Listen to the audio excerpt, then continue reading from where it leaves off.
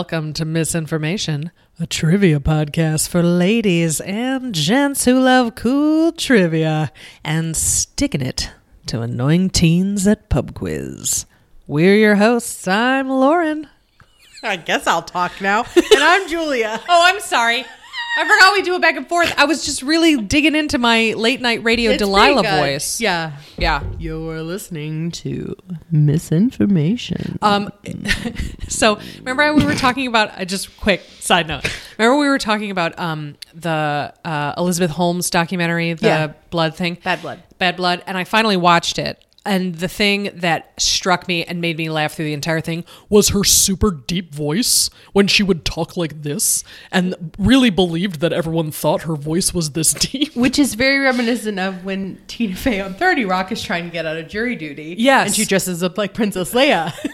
I don't think that it would be fair if I was on a jury because I'm a hologram. Yeah, that's her voice. 100% Elizabeth Holmes' voice. So we were 2.5 seconds in and Steve paused it and he goes, "What is wrong with her voice?" It's like, see, she's not fooling anyone. She's crazy. I don't have a transition for that. I'm sorry, I threw you off. That's on me. So, you know how sometimes there's like a trivia tidbit that you just like know that that's the answer? Yeah, duh. And you're just like, but I don't actually know what that thing is. Oh, yeah, all the time. Most of the time. Like the mitochondria is the powerhouse of the cell. Yeah. I don't know what that means. That's all I know. Yeah. So yeah, I decided to pick one of those type of things Great. this week. So this week is called Right Out the Window, the Defenestrations of Prague. I think I'm ready to jump out the window. Straight up. I don't think I know what this is. Right. Yeah. So, usually if anybody says the word defenestration, your automatic like Pavlovian response is, It means Prague. throw out the window. Czech Republic. Yeah. Whatever. But like, what the hell was this? Yeah. Okay. So we start. Okay. We're talking about Bohemia and religion. So okay. We've gone back in time. We're 600 years in the past right now. Okay. So the Kingdom of Bohemia, which is also sometimes translated as the Czech Kingdom, was a medieval and early modern monarchy in Central Europe. It was the predecessor of the modern Czech Republic. It was an imperial state in the Holy Roman Empire. Okay. That was a complex of territories in Western and Central Europe that developed during the early Middle Ages with Charlemagne and continued until it was dissolved in 1806 during the Napoleonic Wars. Anyway, the Kingdom of Bohemia was established by the Przemyslid dynasty in the 12th century from the Duchy of Bohemia. Bohemia's name comes from a Celtic people known as the Boii, who were in the region around the 1st century BC. Ooh, that's cool. Yeah. Bohemia was bounded on the south by Austria, on the west by Bavaria, on the north by Saxony and Lusatia, on the northeast by Silesia, and on the east by Moravia, just in case you hear any of those terms.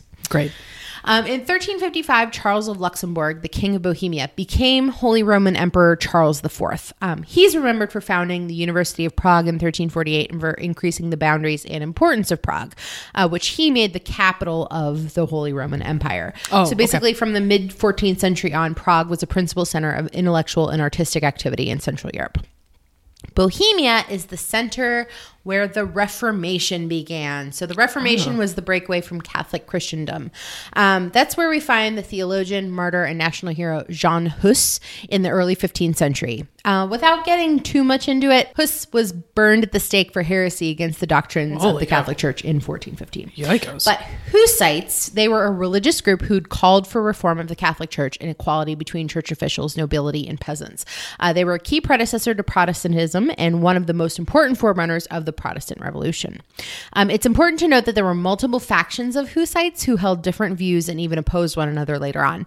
The main categorizations were moderate Hussites, who sought to conduct reform while leaving the whole hierarchical and liturgical order of the church untouched. And then there were radical Hussites, who desired to return the church to its supposed condition during the time of the apostles, which meant removing the existing hierarchy and the secularization of ecclesiastical possessions. That seems like a tall order. Agreed. Yeah. Right.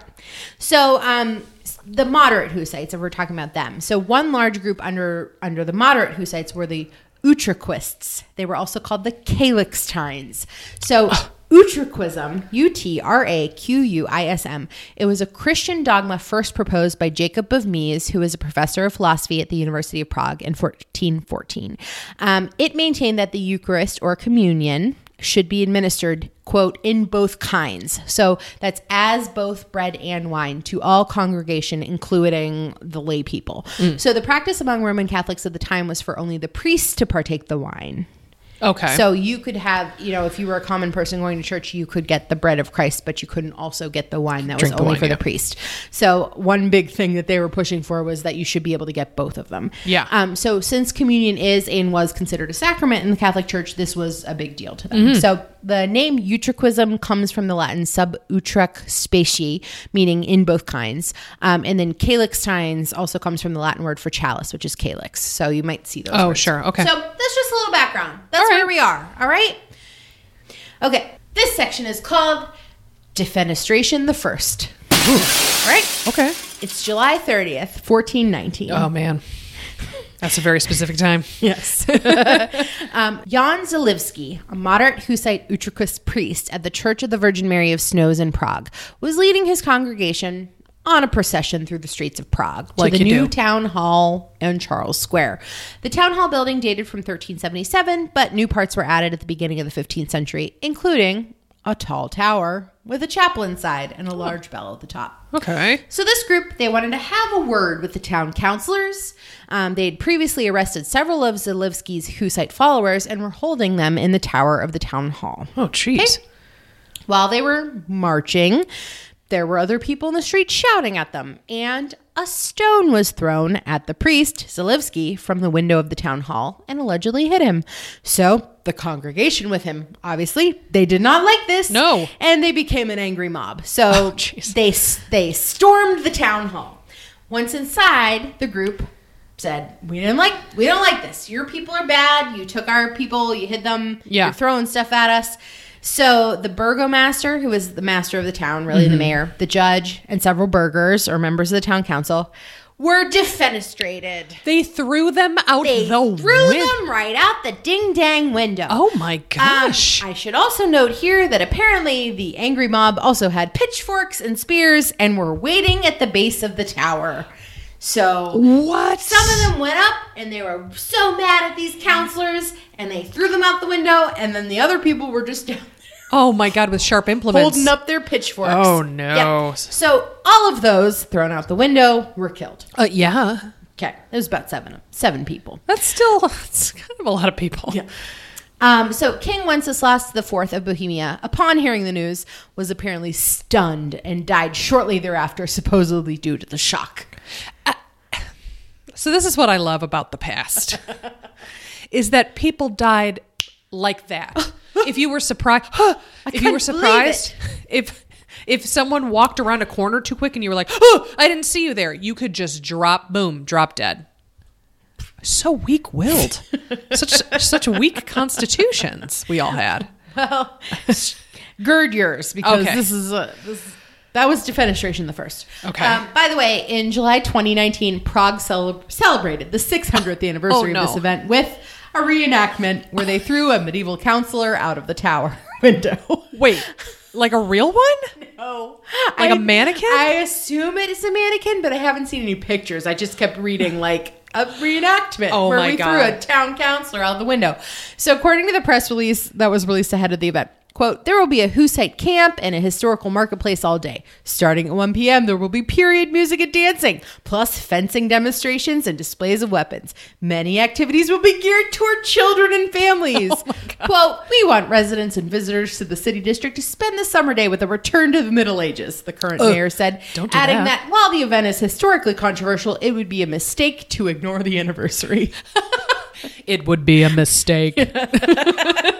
So yeah, if you go to Prague and you go to that building, they still do like They still tours and throw stuff and somebody talk out. about it. Yeah. Yeah. So the first defenestration was the turning point between talk and action, leading to the prolonged Hussite Wars. So these wars broke out shortly afterward around 1420, and they lasted until about 1436 as a series of wars between the Hussites and the combined Christian Catholic forces of the Holy Roman Empire, as well as the papacy and various European monarchs who were loyal to the Catholic Church. The Hussite Wars were arguably the first European war in which handheld gunpowder weapons, such as muskets, made a decisive contribution.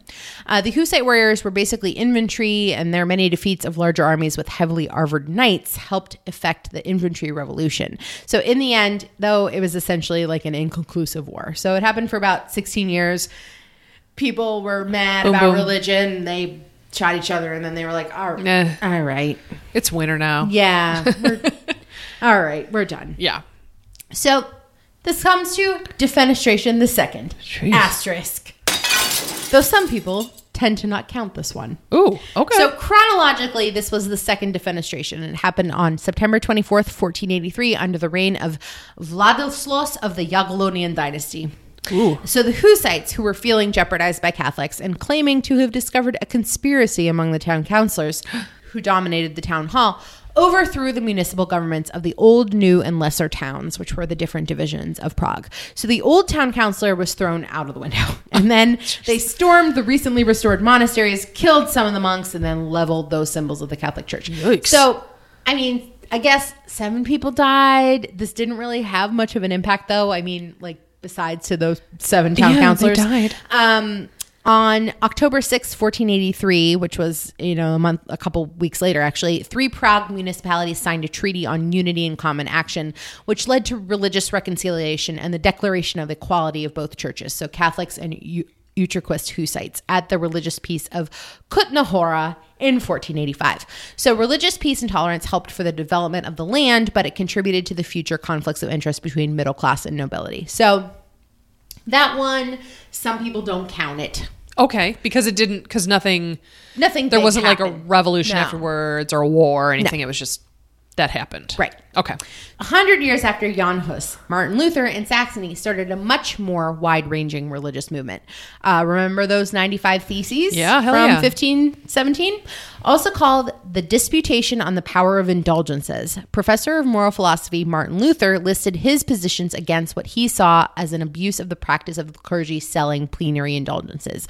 Those were certificates believed to reduce one's length of stay in purgatory for one's sins. So Lauren talked a little about purgatory in episode 47, Burn Baby Burn, Dante's Inferno. Check it out. Under abuses of the system of indulgences, clergy benefited by selling indulgences, and the Pope gave official sanction in exchange for a fee. Luther argued that indulgences led Christians to avoid true repentance for their sins and true sorrow, believing that they could just forgo it by purchasing an indulgence. Exactly. So he thought that these indulgences also discouraged Christians from giving to the poor and performing other acts of mercy. Of course, yeah. Believing that the indulgence certificates were more spiritually valuable.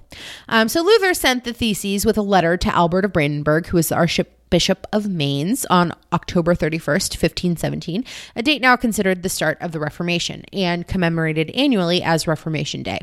Luther may have also posted the Theses on the door of All Saints Church and other churches in Wittenberg in accordance with university custom on October 31st or by mid-November that year. The Theses were quickly reprinted, translated, and distributed throughout Germany and Europe. But a century after Luther, other teachers throughout Europe followed with their own versions of Protestantism, and by 1618, the empire had become not only a political patchwork, but also a religious mishmash of states following the doctrines of not only Martin Luther, but also John Calvin, Ulrich Zwingli of Switzerland, and various Anabaptist leaders. Anabaptists were a fringe movement of the Reformation who were opposed to infant baptism and believed in the separation of church and state. They considered adult baptism to be the only proper form of baptism. In 1609, Holy Roman Emperor Rudolph II issued a document titled the Letter of Majesty, which granted religious tolerance to both Protestant and Catholic citizens living in the estates of Bohemia. This is an important document.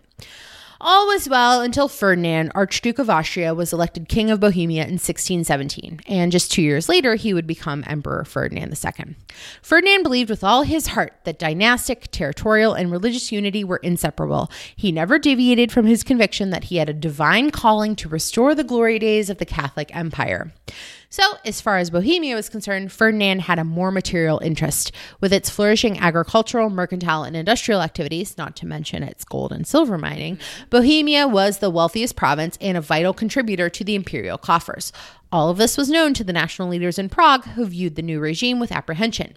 The question on everyone's minds was whether Ferdinand would honor the Letter of Majesty, which was going to grant religious tolerance to both Catholics and Protestants. Yeah. The new king gave formal assurances that he would do so, but surprise, this was a lie. Oh, no. Intended to put the nationalists off their guard and to buy time until he was ready to strike. Oh my goodness. So this brings us to Defenestration III. Wow. But so much also, later. since the one right before this wasn't a big deal, this might also sometimes be called the Second Defenestration of Prague. Okay. In 1617, the Lutherans, they wanted to erect 2 new places of worship. Sure. This was a freedom that was covered by the Letter of Majesty. But the king sequestered the land that they planned to build on and instead gave it to the Catholic Church. And when the local people staged a protest, the Catholic deputy governors arrested them. In response, the defensors, appointed under the Letter of Majesty to safeguard the Protestant rights, called an assembly of Protestants at Prague. They were planning to accuse the king of infringing their rights to own property and to enjoy freedom of worship. Yeah. The Protestant leaders demanded the release of the prisoners, and when this was refused, they campaigned throughout the land for their supporters to converge on Prague for a mass demonstration to take place on May 23rd, 1618. 4 Catholic lords regent, who are Count Jaroslav Martinez, Count Wilhelm Slavata, Adam II von Sternberg, and Matthew Leopold Popel Lobkowitz, who was the Grand Prior, arrived at Prague Castle at 8:30 in the morning. Oh no. Everybody's going to die. After preparing the meeting hall, members of the dissolved assembly of the 3 main Protestant estates gathered at 9 o'clock a.m., led by a man named Count Thurn. Oh, yeah, that's a bad The sign. Protestant lord's agenda was to clarify whether the 4 regents present were responsible for persuading the emperor to order the cessation of the Protestant church construction on royal land. So the 2 Lutheran churches that wanted to build, and then the emperor was like, nope, and he gave that thing to the Catholics instead. So this was to see whether these 4 lords regent were responsible for this. I see. So the Protestant leaders demanded to know whether Ferdinand had ordered his Bohemian subjects to bow to his will on the pain of death, or whether the Catholic deputies had encouraged him to adopt this stance. 2 of the deputies convinced their accusers of their innocence and were allowed to leave the church. Uh-oh. That left behind Count Wilhelm Slavata and Count Jaroslav Martinez. So Count Thurn addressed both Martinez and Slavata and said, quote, I guess, "You are the enemies of us and of our religion, have desired to deprive us of our Letter of Majesty, have horribly plagued your Protestant subjects, and have tried to force them to adopt your religion against their wills or have had them expelled for this reason." Thurn then turned to his followers and urged them to show no mercy to the men who had urged the king to wage religious war on his own Protestant subjects. They must not, he insisted, be allowed to escape with their lives. Wow. At those words, the mob, again angry, surged forward, pinning the deputies against the tall windows. Someone unfastened the casement and flung Martinez out the window. Slavata apparently put up more of a fight and clung desperately to the window frame, but one of the assassins struck him with a blow on the head and he fell into the abyss. For good measure, the attackers took the deputy's secretary, Philip Fabricius, and he tossed him out after him. Oh my God. These 3 men survived the 70-foot fall from the 3rd floor. Catholics maintain the men were saved by angels or by the intercession of the Virgin Mary, who caught them. Yes. Later Protestant pamphleteers claimed that they survived because they had fallen onto a dung heap that was coincidentally under the window. That sounds right. That sounds like good propaganda right there. Yeah. The secretary, Philip Fabricius, was later ennobled by the emperor and granted the title Baron von Hohenfall, meaning Baron of the High Fall. Okay. That's a little on the nose, but sure. So this all became a signal for the beginning of a Bohemian revolt. Okay. Immediately after the defenestration, the Protestant estates and Catholic Habsburgs started gathering allies for war. Sure. In 1619, Ferdinand II was elected Holy Roman Emperor, and at the same time, the Bohemian estates deposed him as King of Bohemia and replaced him with Frederick V, Elector Palatine, a leading Calvinist and son-in-law of the Protestant James VI and I, King of Scotland, England, and Ireland. Because they deposed a properly chosen king, the Protestants could not gather the international support that they needed for war. Oh, okay. Just 2 years after the defenestration here, Ferdinand and the Catholics regained power in the Battle of White Mountain on November 8th, 1620. There was plundering and pillaging in Prague for weeks following the battle. And several months later, 27 nobles and citizens were tortured and executed in the Old Town Square. 12 of their heads were impaled on iron hooks and hung from the bridge tower as a warning. So this contributed to the resentment that gave rise to the 30 Years' War. Heard of it? Right. Heard of it? Okay. So just quickly, during the 30 Years' War, which took place between 1618 and 1648, different religious and political groups vied for control of Central Europe, killing more than 8 million people in the process. Oh my God. The combatant nations lost between 25 and 40% of their populations to military action, famine, and disease. Cities became empty, smoldering shells, and farmland took a generation to recover. So the third defenestration of Prague, sometimes called the second defenestration of Prague, was really like the event that sparked that did all the of 30 this. Years' War. Wow. All for throwing people out a window. It seems like such a unique way that over the course of, it seems like a very long time, Yeah. that they were like, this is our thing. This is is our how we thing. get rid of This is our thing. religious persecutors. So with the first one, I think it was the combination of the height and also the people at the bottom with the pitchforks. No, I agree with you that wholeheartedly. seemed to be the whole thing there. Yeah. The second one, they don't really count. It was a lot of people fighting, and then maybe some people were already dead before they were thrown out the window there. Okay. And then the third one, sometimes called the second one, the 3 guys were thrown out, but they didn't die. But they did not die. Yeah. I wondered, so they opened the windows first and then threw them out. yeah, It wasn't I like guess. a crash Like it feels through like glass. if you tried to throw them at the closed window, that you would kind of be, I don't know. Also, glass is expensive. you Yeah, know? right? Especially in that time period. Exactly. You want to open it up first and then toss them out. You know. I know.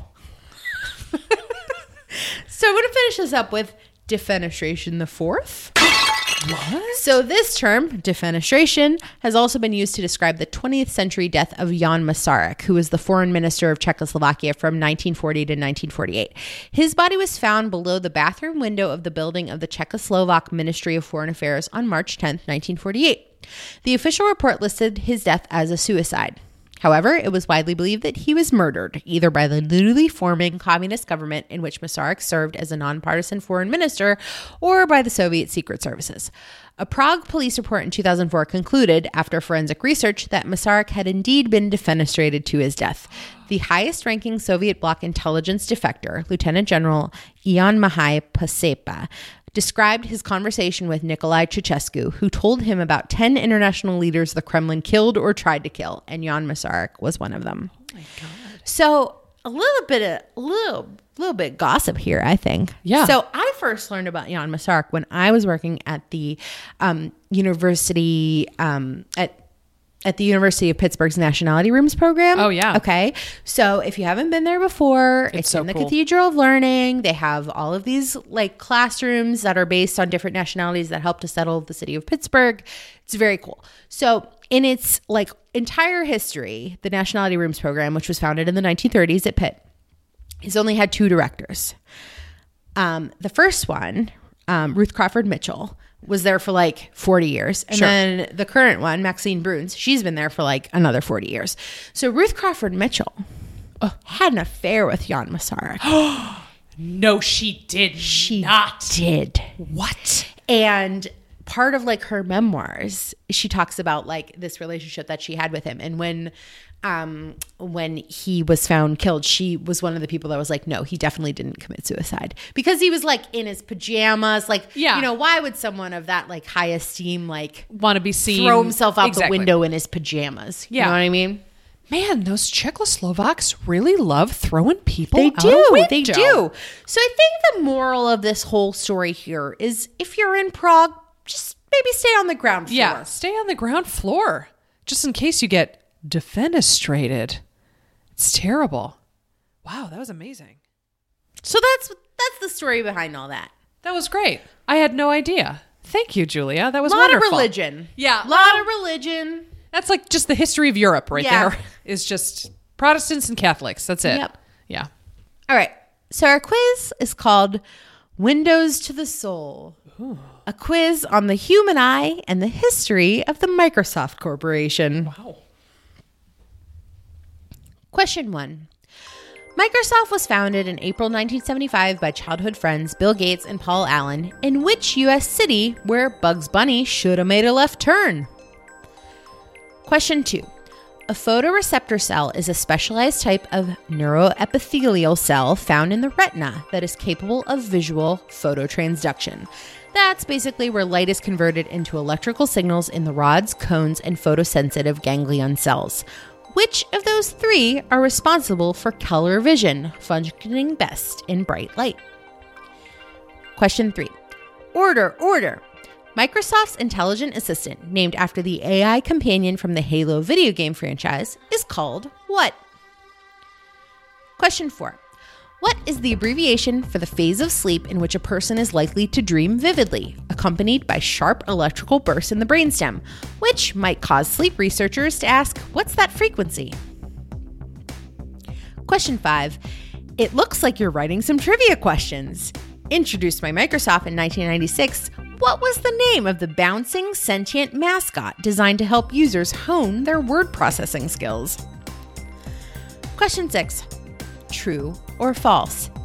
In humans, there is actually no such thing as blue or green pigments in the iris of the eye. Question 7. Here's a 3-part question. I'll name a Microsoft operating system and you tell me the year it was released. First, Windows 95. Second, Windows 98. Third, Windows XP. Question 8. I was going to ask something about eye diseases here, but I changed my mind. Instead, tell me the 6-letter term for the white part of the eye, the opaque, fibrous outer layer that contrasts with the iris in humans.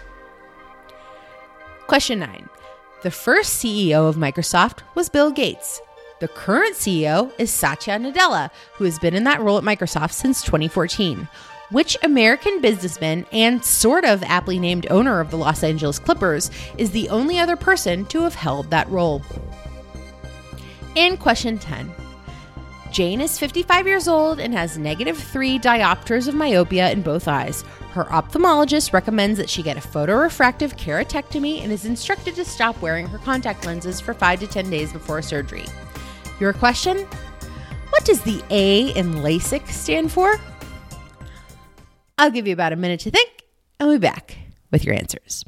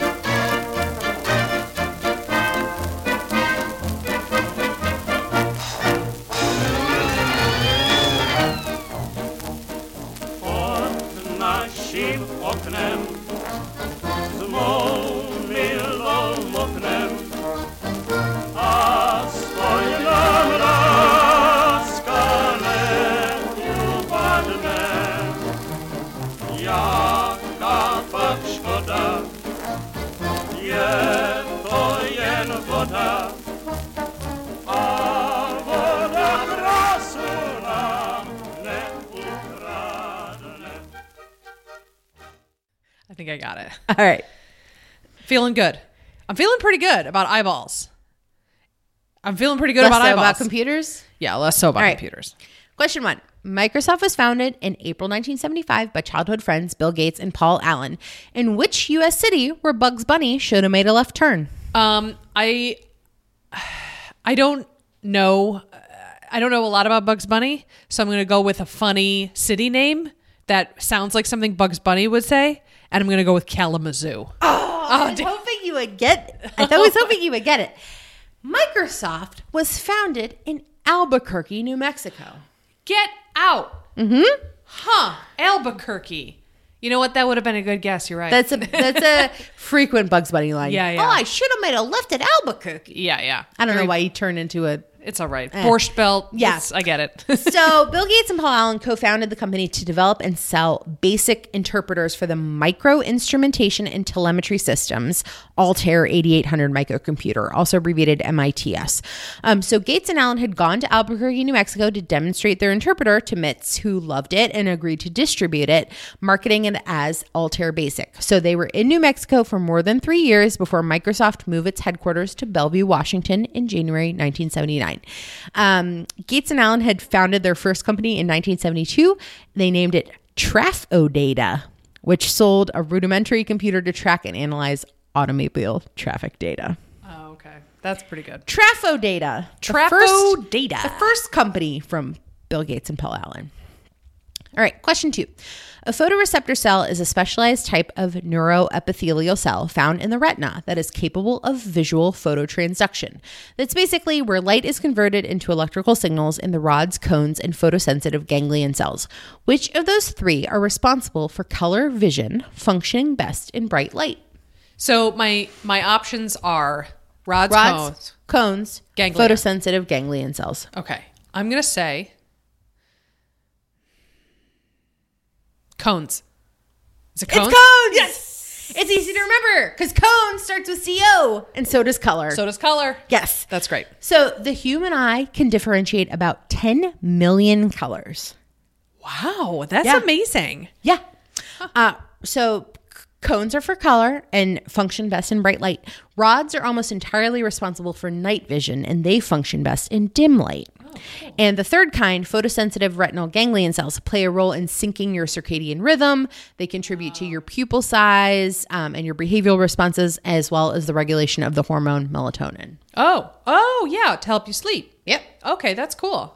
I like that. There's a lot of stuff in your eyes. Yeah. There's a lot. I don't like thinking about it.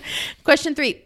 Order. Microsoft's intelligent assistant, named after the AI companion from the Halo video game franchise, is called what? That's Cortana. It's Cortana. According to Microsoft's By the Numbers website, more than 18 billion with a B questions have been asked to Cortana since she launched in 2014. Oh boy, I bet a lot of those were real weird. Yeah. Question 4. What is the abbreviation for the phase of sleep in which a person is likely to dream vividly, accompanied by sharp electrical bursts in the brainstem, which might cause sleep researchers to ask, what's that frequency? That's a very good clue. I'm going to tell you that right now. It's REM or REM sleep. Yes. So REM, rapid eye movement. Brain energy use in REM sleep, as measured by oxygen and glucose metabolism, equals or exceeds energy use in waking. So your brain is more active while you're in REM sleep than it is when you are awake. That's why I have such weird dreams. I have weird dreams. Me too. Yeah. Mine are all murder related. Yeah, yours are very violent. Mine are just strange. Congenitally blind people who do not typically have visual imagery in their dreams still move their eyes while they're in REM sleep. Oh my God, that's cool. And related, the band REM did indeed name themselves after this in 1980, after previously deciding on the name Twisted Kites, among others. Yeah. They had a list of like names that they were opting to pick from. Some of them are very gross, and I wouldn't say them on national radio. Which is what this is, I guess. Well, you know what? I won't force you to do it. Yep. I'll so Google their it previous later. band name was Twisted Kites. Question 5. It looks like you're writing some trivia questions. Introduced by Microsoft in 1996, what was the name of the bouncing, sentient mascot designed to help users hone their word processing skills? That's Clippy. It's Clippy. Ugh, I hated Clippy. He lasted from 1996 until 2007 officially. Though he lacked any genitalia, Clippy was labeled male by Microsoft. By the way, not safe for work. In 2015, author Leonard Delaney self-published No. Conquered by Clippy. No. A 16-page erotic short story about a paperclip who copulates with a human. No. What God hath wrought? What? Delaney also wrote another super sexy thriller called No. Taken by Tetris Blocks. No. Stop it. This fool fool needs to stop. He needs to get his computer taken away from him. That's Cortana, can you take this guy's computer take away it from away. him? Ew. Yuck. That's what I have to say to that. What? You're gross. What's wrong with you? Conquered by Clippy. No. 16 pages. How did you get to 16? That's a lot. That's a lot more than I was expecting. Conquered, Lauren. I hate it. Question 6. Okay. True or false? In humans, there is actually no such thing as blue or green pigments in the iris. I'm going to say false because that is actually that's melanin. The brown in your eye is melanin, and the lack of it is just your muscles and things, right? Is it false? It's the statement. In humans, there is no such thing as blue or green pigments in the iris. True. Yes, there are no such True. thing as blue or green Yes. pigments in the eyes. So in humans, the pigmentation of the iris varies from light brown to black depending on the concentration of melanin in the iris pigment epithelium, which is located on the back of the iris. The melanin content within the iris stroma that's located at the front of the iris, and the cellular density of the stroma. So the appearance of blue and green, as well as hazel eyes, results from the Tyndall scattering of light in the stroma, a phenomenon similar to that which accounts for the blueness of the sky. That's called Rayleigh scattering. Rayleigh scattering, exactly. So neither blue nor green pigments are ever actually present in the human iris or ocular fluid. Eye color is an instance of structural color and varies depending on the lighting conditions, especially for lighter colored eyes. And just extra info, the limbal ring is the dark ring around the iris of the eye. It's a dark colored manifestation of the corneal limbus resulting from optical properties of the region. Yeah. And that limbal outline, if it's a sign of youth because it starts to fade, it starts to like bleed. Not bleed, obviously, but like the color starts to kind of fade out as you get older. So if you have a very strong limbal ring, like the contrast between your eye color and the limbal ring, if it's a high contrast, you're seen as youthful, which is why in advertising, when you see models, especially models close up, regardless of what the eye color of the model is, they always lighten the iris eye to make that limbal ring look young. And that's why you see a lot of colored contacts that have that as a very like prominent it's like feature. a weird biological thing that we can like point out in our own brains. A lot of stuff happening in your eyeballs. Stuff in your eyeballs. Question 7. 3-part question. I'll name a Microsoft operating system and you tell me the year it was released. Okay. First, Windows 95. I'm going to say 1995. It was released on August 24th, 1995. Great. Second, Windows 98. I'm going to say 1998. It was released on June 25th, 1998. Okay. And then finally, Windows XP. I'm going to say 2001. You got it! Yes! October 25th, 2001. Great job. All right, question 8. I was going to ask something about eye diseases here, but I changed my mind. Yeah. Instead, tell me the 6-letter term for the white part of the eye, the opaque, fibrous outer layer that contrasts with the iris in humans. I am so proud of this that I managed to pull this out. Is it called the sclera? It is the sclera. Yes! I know a lot about eyeballs. Wow. So human eyes are somewhat distinctive in the animal kingdom in that the sclera is very plainly visible whenever the eye is open. It's believed that the conspicuous sclera of the human eye makes it easier for one individual to identify where another individual is looking, increasing the efficiency of this particular form of nonverbal communication.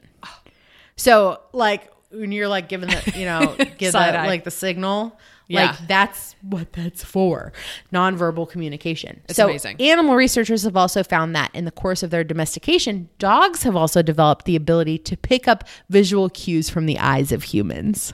That is the coolest thing. Dogs are the best. Dogs are the best. Yeah, but yeah, that's when you see like other creatures in the animal kingdom, their eyes don't look like ours do. No, and horses don't have whites. They don't have white sclera.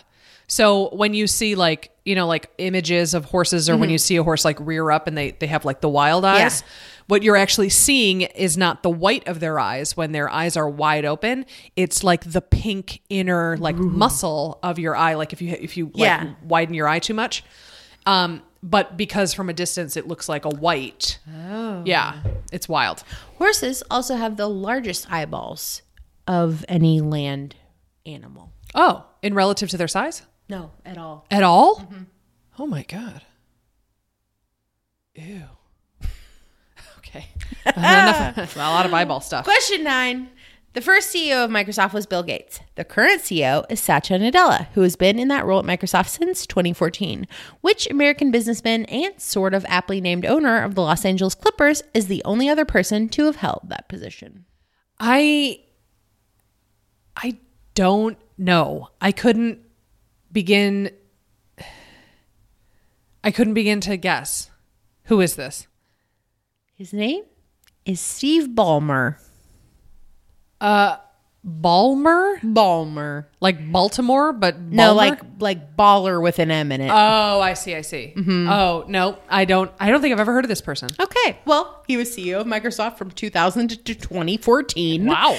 He joined Microsoft in 1980 as its 30th employee, earning a $50,000 salary with 5 to 10% of the company as part of his compensation. So after the company was incorporated, he owned 8% of it. And as of April 2019, his personal wealth is estimated at $51.3 billion, making him the 19th richest person in the world. That's too much money. No. Steve Ballmer. Owner of the Los Angeles Clippers. Well, there you go. Basketball team of the National Basketball Association. There you go. One of the 4 main sports leagues. Are we just going to keep expanding? Are we just going to keep going out? I can go all night. And finally, question 10. What does the A in LASIK stand for? The A in LASIK stands for assisted. It does. Yes. LASIK, LASIK, stands for laser assisted in situ keratomileusis, which is weird because the I and the S are flipped if you look at it like that. Yeah. But hey, it's a corneal reshaping procedure. Yep. It's performed by lifting the front surface of the eye and forming a thin hinged flap. Yep. Under which the shape of the cornea is changed by using an ultraviolet laser or other surgical device. Quick bonus for you. What does laser stand for? I don't know. I was going to say laser assisted, but no. I did know it at one point. What is it? Laser stands for light amplification by stimulated emission of radiation. Oh, okay. Cool. I'm sure Steve knows that. I mean, he works with lasers all the time. You should go home and ask him. I will, and he'll tell me. I'm going to get LASIK next year. Yeah? Yeah, I think I'm going to do it. Because I got those bad eyes, and I talked to my eye doctor, and he said, the guy who does it here in Rochester is the best in the world. Great. And he was like, if you can get LASIK from this guy, he was like, I would trust him with my eyeballs. And I was like, that's all I need to hear. So get ready to put drops in my eyes, Jewel, because I'm going to do it. Yeah, I guess one of the side effects is that your eyes tend to be kind of dry afterward. Yeah, a little dry, but that's the only side effect. Great. Yeah. As long as you can see better. Yeah, that's all that matters, really. Great job. Thanks. Well, great job to you about throwing people out of windows and eyeballs in Microsoft. 3 things I never thought I would see in the same sentence. So if you would like to tell us about your LASIK, actually, please tell me about your LASIK experience. I would like to know. I think I want to get it. Or, email us or whatever. If you would like to get in contact with us, you can email us at missinfopod@gmail.com. You can tweet at us at missinfopod on Twitter. You can visit us on our Facebook page, Misinformation: a Trivia Podcast. And I don't know, if you just want to hang out on our website, it's www.misinfopod.com. We should put a chat room on our website. No, that would just, the bots would just swarm. 1997. Yeah, we can have people that's where they can drop their /fic for Harry Potter and stuff. Or paper clips. Yeah, your slash fic between Tetris and Clippy. You freaks. You freak-a-leaks. You can find us wherever you listen to podcasts. Oh, okay. End of conversation. End of conversation. Yeah, please rate, review, and subscribe, friends. And tell one of your friends. Yeah, tell one of your friends We really about us. appreciate it. Thank you, guys. And thanks so much for listening. We'll catch you next time. Stay on the ground floor. Yes, please. Bye. Bye.